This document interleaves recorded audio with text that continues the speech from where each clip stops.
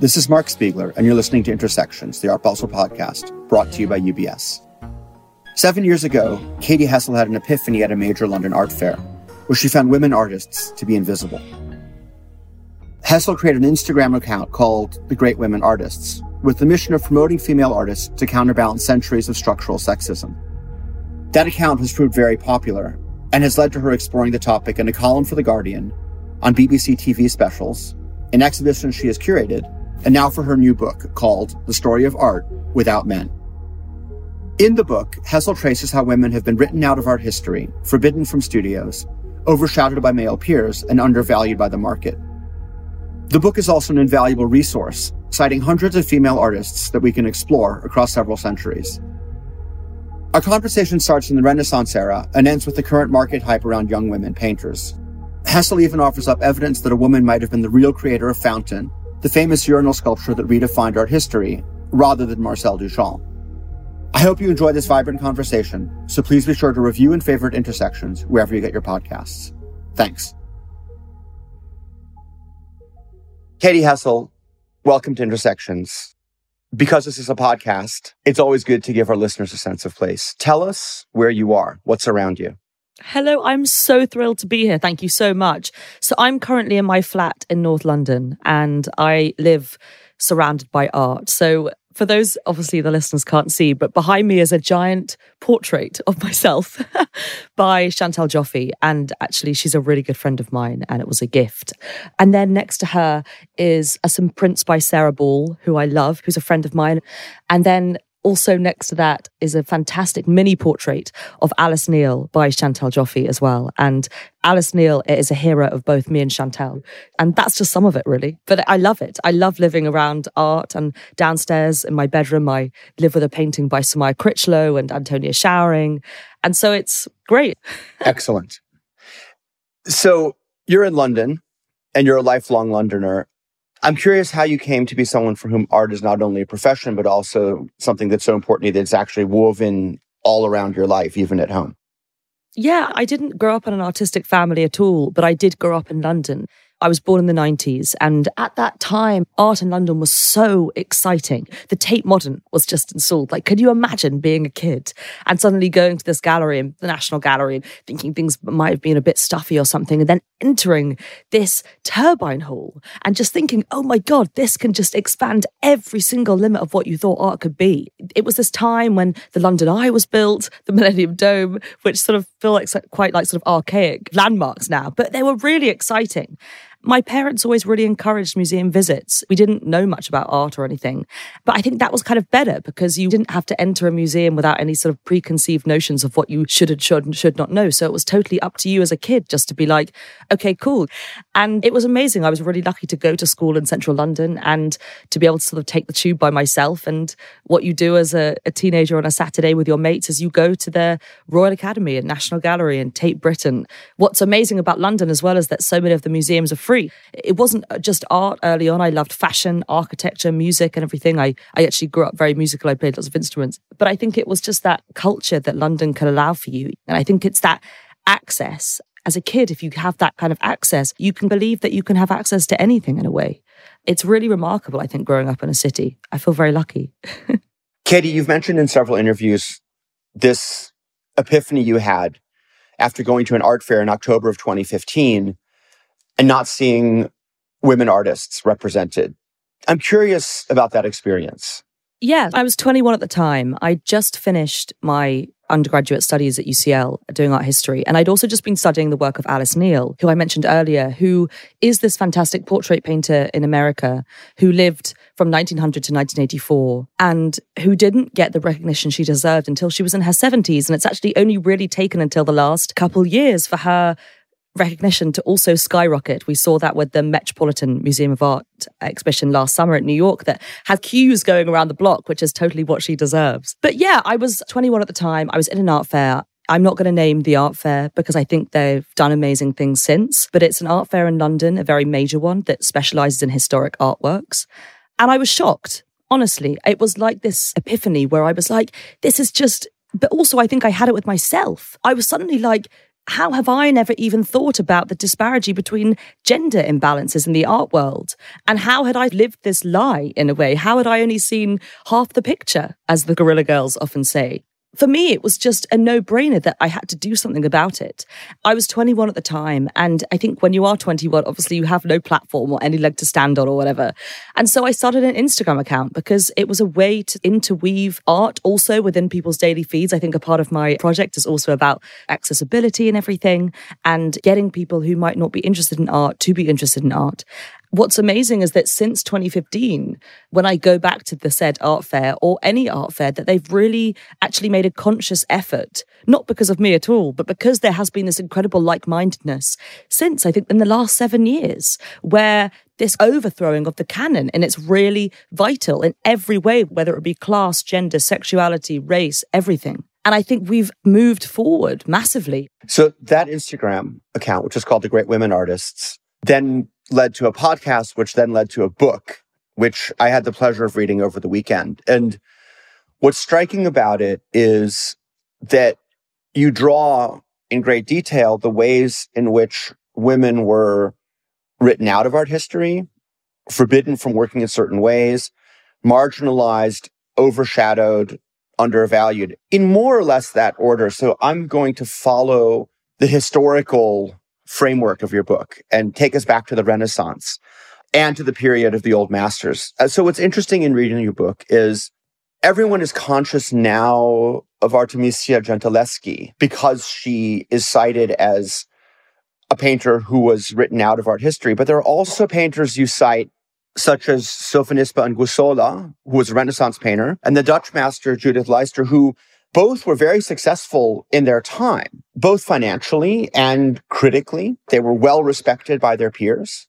They were flooded with commissions. And yet, when E.H. Gombrich writes his story of art, there are no women in that book. And even women such as the two I just cited are pretty unknown. So what happened there? Because it wasn't that they weren't successful during their lifetimes. It's just that they vanished afterwards. I know, it's incredible, right? Artemisia Gentileschi especially was this international celebrity, and she travelled around Europe as a woman in the 17th century. The fact that she got these commissions that were on these towering scales and actually was even able to paint the nude figure because she probably looked at herself or she had models she had access to. It's just remarkable, the sort of barriers that these women had to overcome, and the fact that also so much of their work survives despite the odds being so against them. But I think in terms of being written out of art history, you cite Gombrich's Story of Art, which is a kind of tongue-in-cheek title that my book very much represents. My book is called The Story of Art Without Men, which I think can't help but have a reaction to. The thing is that it's the gatekeepers who has always prized certain sections of society over another. And the fact that dealers, museum curators, the list is endless. The fact that these people have, I don't understand, have they literally written women out of art history in conscious decision? Or were they just purely ignorant and lazy? It totally baffles me. And it took me until I was 21 to be like, hang on, something needs to be done about this. But I don't understand how historians and curators or whoever could have gone their whole life without knowing this or recognizing this. Is that a strange thing to say? And now, a brief word from our partners at UBS. From the same partnership that brings you the Intersections podcast comes the Art Basel and UBS Art Market Report. Out now, this year's edition shows how the global art market staged a phenomenal comeback in 2021. Find out how online sales fared as crowds returned to galleries and auction houses, and how changing global wealth impacted collecting trends.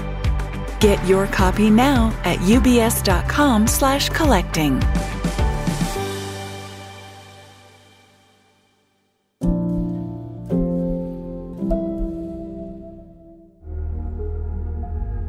And now back to the show.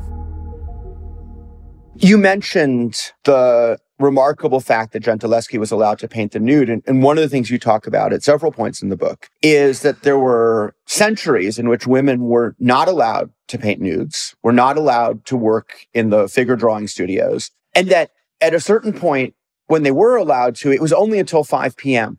What was the logic, if any, behind this ban? What were people afraid of? First of all, a woman had to be wealthy even just to get access to any sort of tutoring. Whereas a man, if they were not from a wealthy background, they could do an apprenticeship and they could work their way up.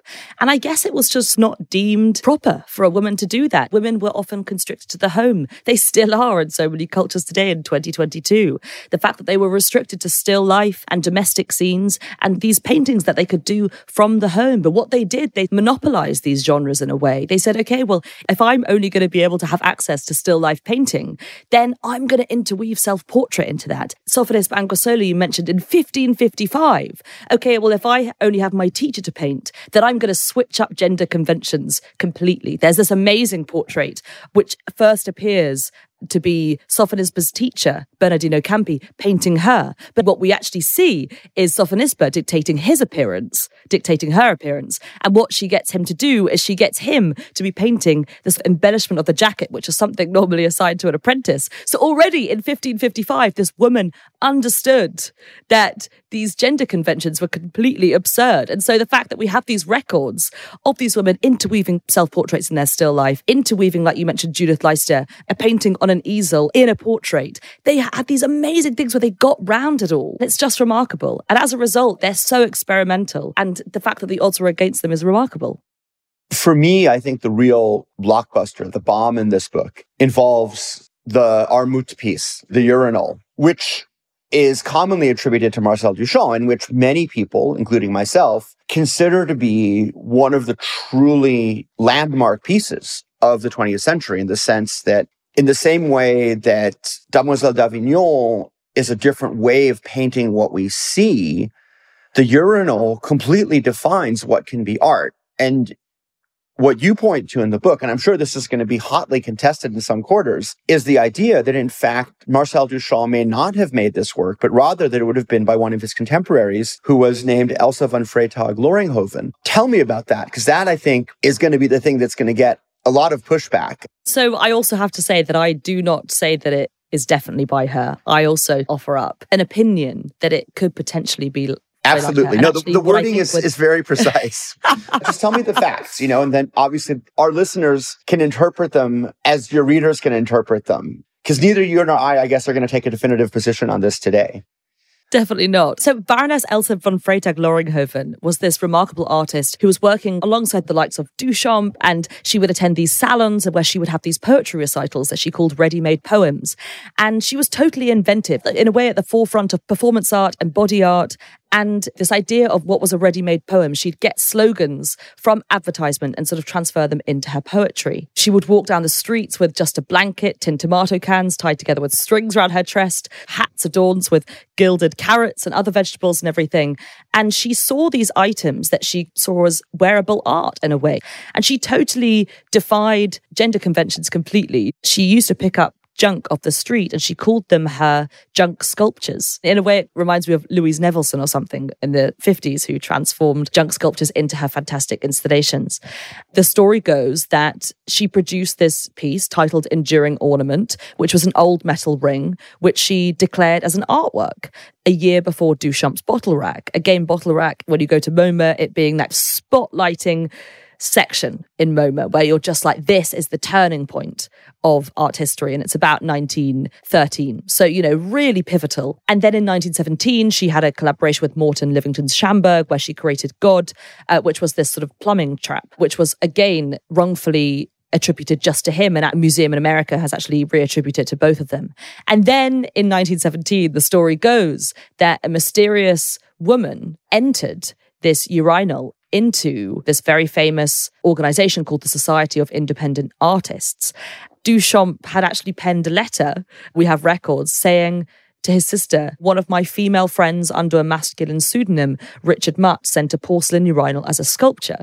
So do we think that it is by Duchamp, or do we think it is by Baroness Elsa van Freytag-Loringhoven? The evidence that I give and that is written about in books and texts and everything is that, again, Alfred Stieglitz, who photographed the work, said that it was a woman who entered this work into it. And the fact that also the details on the urinal are hazy. He claimed that the urinal was from J.L. Mott Ironworks when they were said that they had no record of the project. And who even is Armut. I think he was a man hailing from Philadelphia, which is where Baroness Elsa von Freytech-Loringhoven lived. And so I very much just offer this evidence. I don't say whether or not it was her because I don't know. I'm not clear on that. What I do offer up evidence of is the fact that she was making these junk sculptures before or alongside him, and the fact that she was never credited. Again, coming back to this idea of Camille Claudel or all these people, it's the fact that she was also there.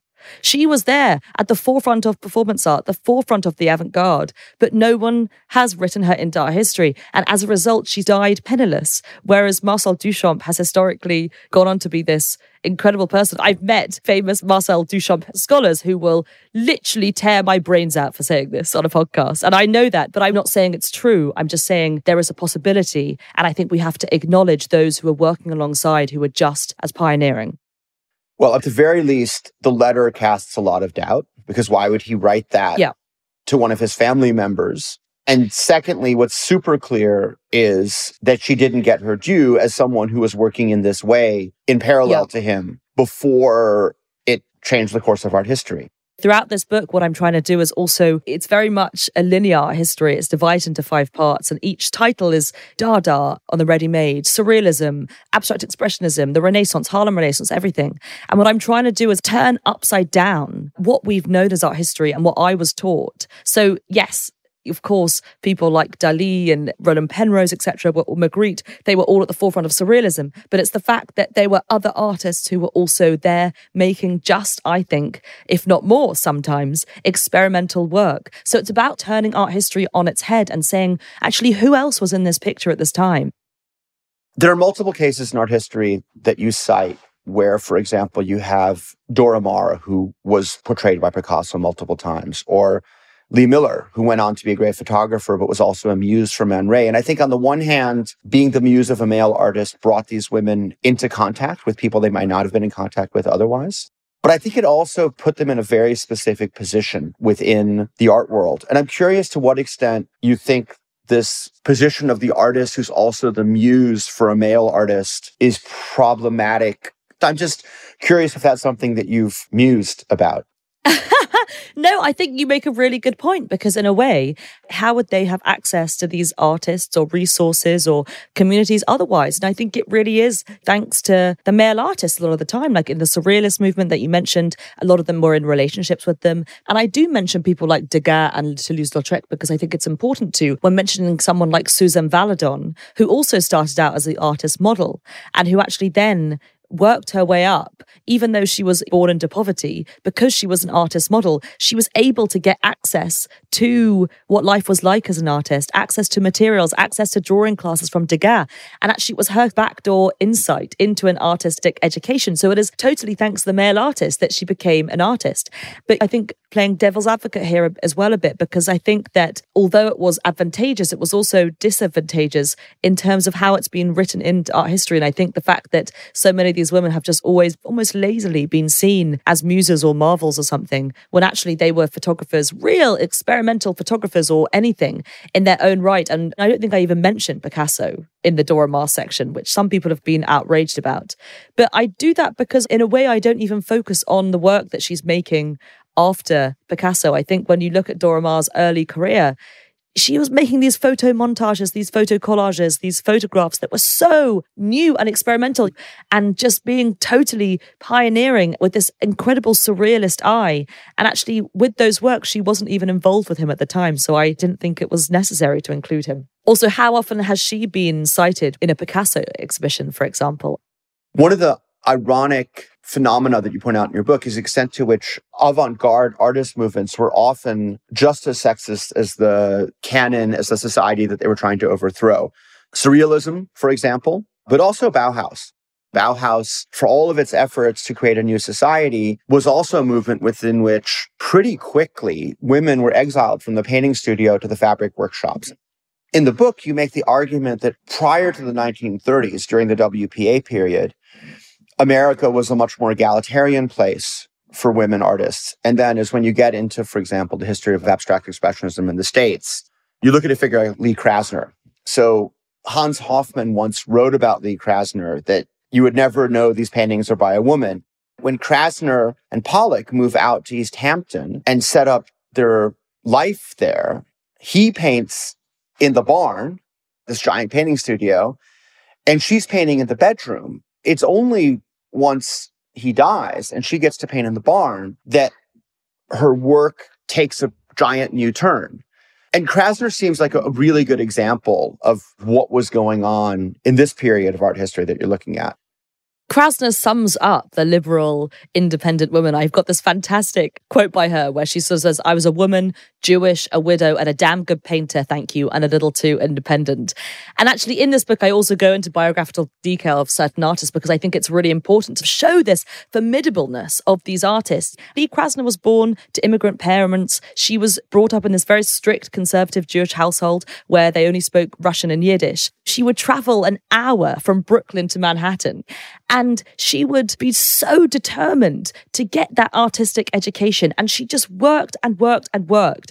And yes, she then went to go study with Hans Hofmann. And he said, your work is so good that you wouldn't even know that it's done by a woman. In the 1940s and 50s, she works with these works that she calls the little images because she is reduced to the spare bedroom in their house in East Hampton.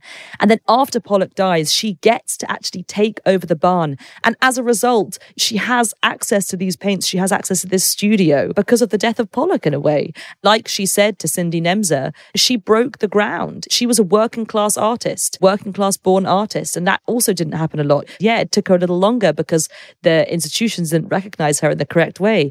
But when I go to the Whitney and I see one of these paintings in front of me that is pink and just incredible and just fleshy and brilliant and buzzing and energizing, you can't help but realize that she was one of the greatest painters of the 20th century, which is only being recognized now.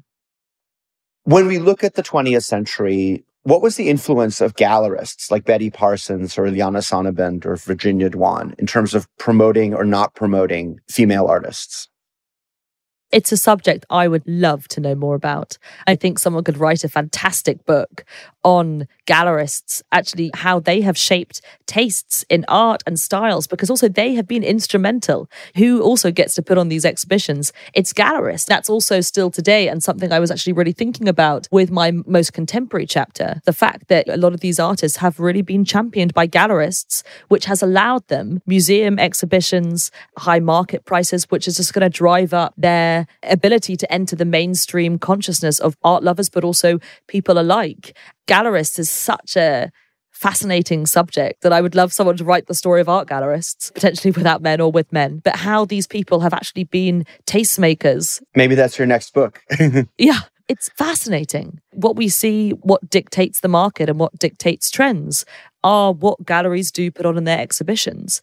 I'm curating an exhibition at Victoria Miro for this book, but I've also curated exhibitions only this summer at Casman Gallery and Stephen Friedman Gallery. And these are all commercial galleries. And the fact that individuals can give, or a certain group of people can give people these spaces, as opposed to a museum where it does take much longer to put on museum exhibitions, you can curate shows that really speak to the time now, which I think is an amazing thing with private galleries. We've talked a lot about history, and I want the last section of this podcast to focus on where we are now.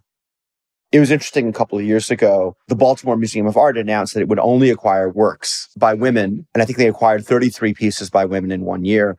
And around the same time, the London gallery Richard Saltoun announced that for 1 year, he would only do shows featuring women.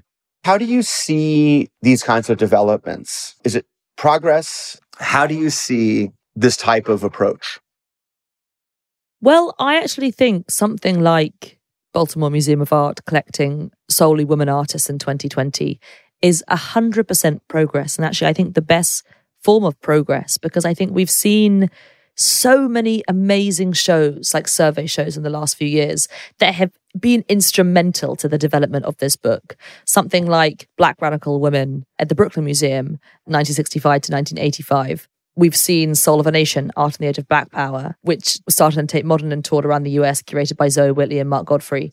These survey shows are incredible. Soul of a Nation was one of those shows for me that was so formative and gave me this totally other education into what post-war art was like in America. We didn't have that education in British museums. And these shows are amazing, but they're also impermanent. We've seen in recent years major exhibitions of Sophie Taber Arp, Dora Maar, Ruth Asawa, which is on right now at Modern Art Oxford. But it's about these museums preserving this legacy and actually saying in 50 years' time, we're going to get a Ruth Asawa work because we want in 50 years' time for someone else to see that work. And actually, we're going to look after it and preserve it.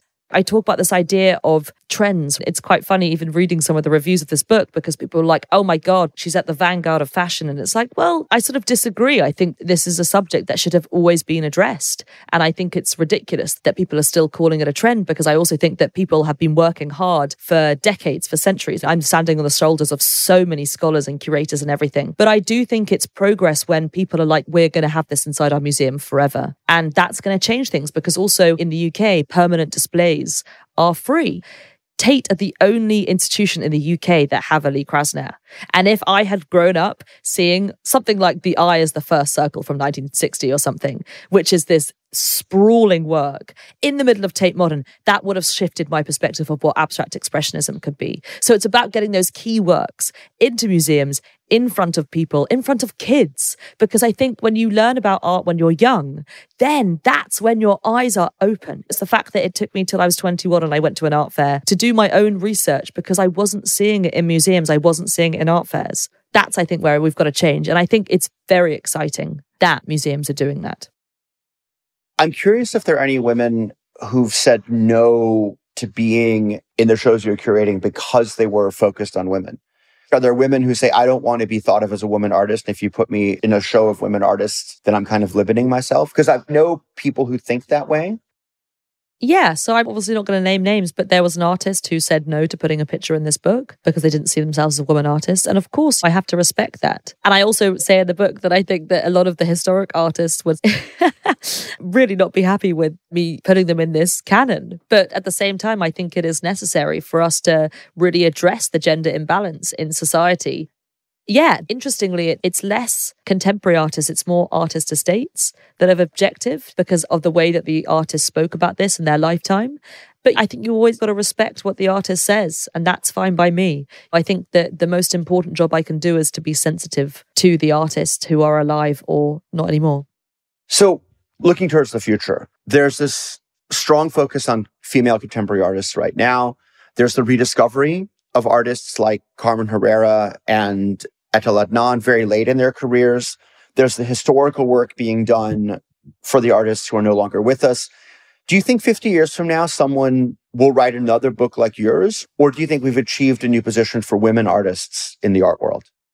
I think there is still so much work to be done. I am discovering so many more every single day. And it's so exciting, the conversations I'm having with curators or friends or anyone, and just constantly discovering and discovering. And I think that hopefully in 50 years, the fact that since I've been doing my Instagram and everything 7 years, I think that has, in that time, the sort of like-mindedness of people to really go out there and discover these artists for themselves, really, that is going to shift everything. I hope a book like this is not necessary in 50 years. I hope that we can have equality, but I also think that there is a long way to go until that happens. The fact that the market, when we think about the monetary value that we place on society, when we look at something like the gender pay gap, the disparity is huge. And I think the fact that the market is shifting is amazing. What I don't want to happen, though, is for this to be a flash in the pan. I want these markets to sustain and to be built. And I think that is the most important thing. And I also want the right people writing about these works and the right people buying these works and preserving these works. I think it's great that these artists are being recognized like this. But what I want to happen is for these stories to be sustained. You've talked several times about Instagram and what it does. And I'm curious sort of how you see its impact on the art world. Instagram, I think, has been instrumental in uplifting the voices of people in the art world or artists. I think there's definitely a correlation between artists who have historically been overlooked and the rise of these democratic platforms that people can use to spotlight these artists. What Instagram allows for is for anyone to have a platform. And I think if you do it well and you do it consistently and persistently, that you can actually really make a change and you can connect with people. The fact that you can also have access to artists, like I DM artists the whole time, and it's incredible. Even just having the access to them is remarkable, and having access to who they are and asking them their thoughts about everything. I've been working with an amazing artist called Anne Rothenstein, who's about to have an exhibition at Stephen Friedman Gallery. She is not formally trained. And we had this conversation about prizes or winning all these things, but it's like, it's not about that. It's about the work, and it's about how it makes you feel. And if it's strong work, it will endure and it will work. And I think that's what Instagram is amazing for. It's about breaking down those hierarchies, breaking down those institutionalized establishment factors that have historically perhaps been given to men. But now, because of the democratization of Instagram, women are able, or anyone is able, to put their artwork out there. And I think amazing things have happened because of it. I run a residency every year, and all the artists who I've had on the residency, I've seen their work through Instagram, which is crazy. There's been a lot of rediscovery of artists, and there's been obviously a real seeking out of female artists, both contemporary and historical. Who are the women artists who you feel still haven't gotten the recognition that they deserve? What's your top 5, top 10 list of people who you think are still due for a lot more recognition?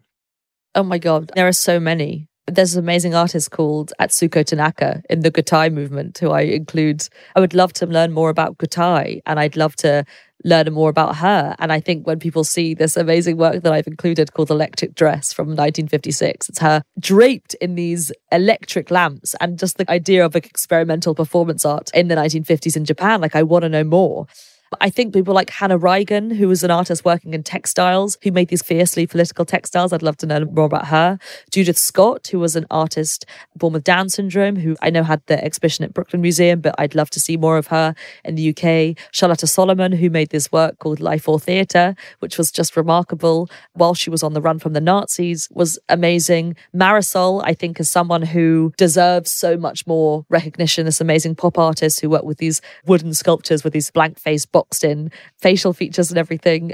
I think there is so much more to be done. Yeah. Alma Thomas, we needed a big exhibition of hers in the UK. Axel, one of the most incredible pop artists. I think there's so much. Great. Thank you for that list. We'll put all of the names into the show notes for people who are listening and want to do more research. So now our last 2 questions. What's the first artwork that you remember seeing, Katie? I'm going to say Louise Bourgeois' Maman at the Turbine Hall. Bring it back full circle to my first experiences with art. I remember seeing The Spider at Tate Modern and just being completely overwhelmed by what it was. I think it was also it being in the space, and then a couple of years later seeing Anish Kapoor's work again in the Turbine Hall. These colossal artworks just made me, I still have the memory imprinted in my mind of what it was like to be a 6 and 8-year-old in front of these works. And I think it just blew my mind in a way and made me want to know more about what these works were and why they were making me feel overwhelmed and why someone would make something on such a colossal scale. These visceral works that you can't help but react to. And what was the most recent artwork you saw that moved you? So I have curated an exhibition at Victoria Miro called The Story of Art As It's Still Being Written. That exhibition is full of just the most phenomenal works by Wageshi Mutu, Ndjeka Akinoni-Crosby, Khadija Say, Zanele Maholi, Samaya Critchlow, Florian Knovich, Tracy Emin. But I was really moved by Chantal Joffe's painting called Prom from 2022. It's this giant work. I think it's about nearly 3 meters tall. So really on the scale of old masters. It's of her daughter Ez as she's going to prom. It's a really simple image. It's just her in a red dress, but it's as though she's on the threshold between adolescence and adulthood. This idea that she's now on her own and she's out there into the wild. And I love images of, I guess, people like maybe in childhood or adolescence or something, because there is this idea of hope and something in front of them, an unknowingness perhaps. I love the way that an artist can capture that. What a wonderful place to end this podcast. Thank you so much, Katie, for your time. Thank you so much, Mark. Thank you for listening to Intersections, the Art Basel podcast, brought to you by UBS. To make sure you don't miss an episode, follow us on Apple Podcasts, Spotify, or wherever you get your podcasts. If you like the show, please tell a friend and consider rating and reviewing us on Apple Podcasts.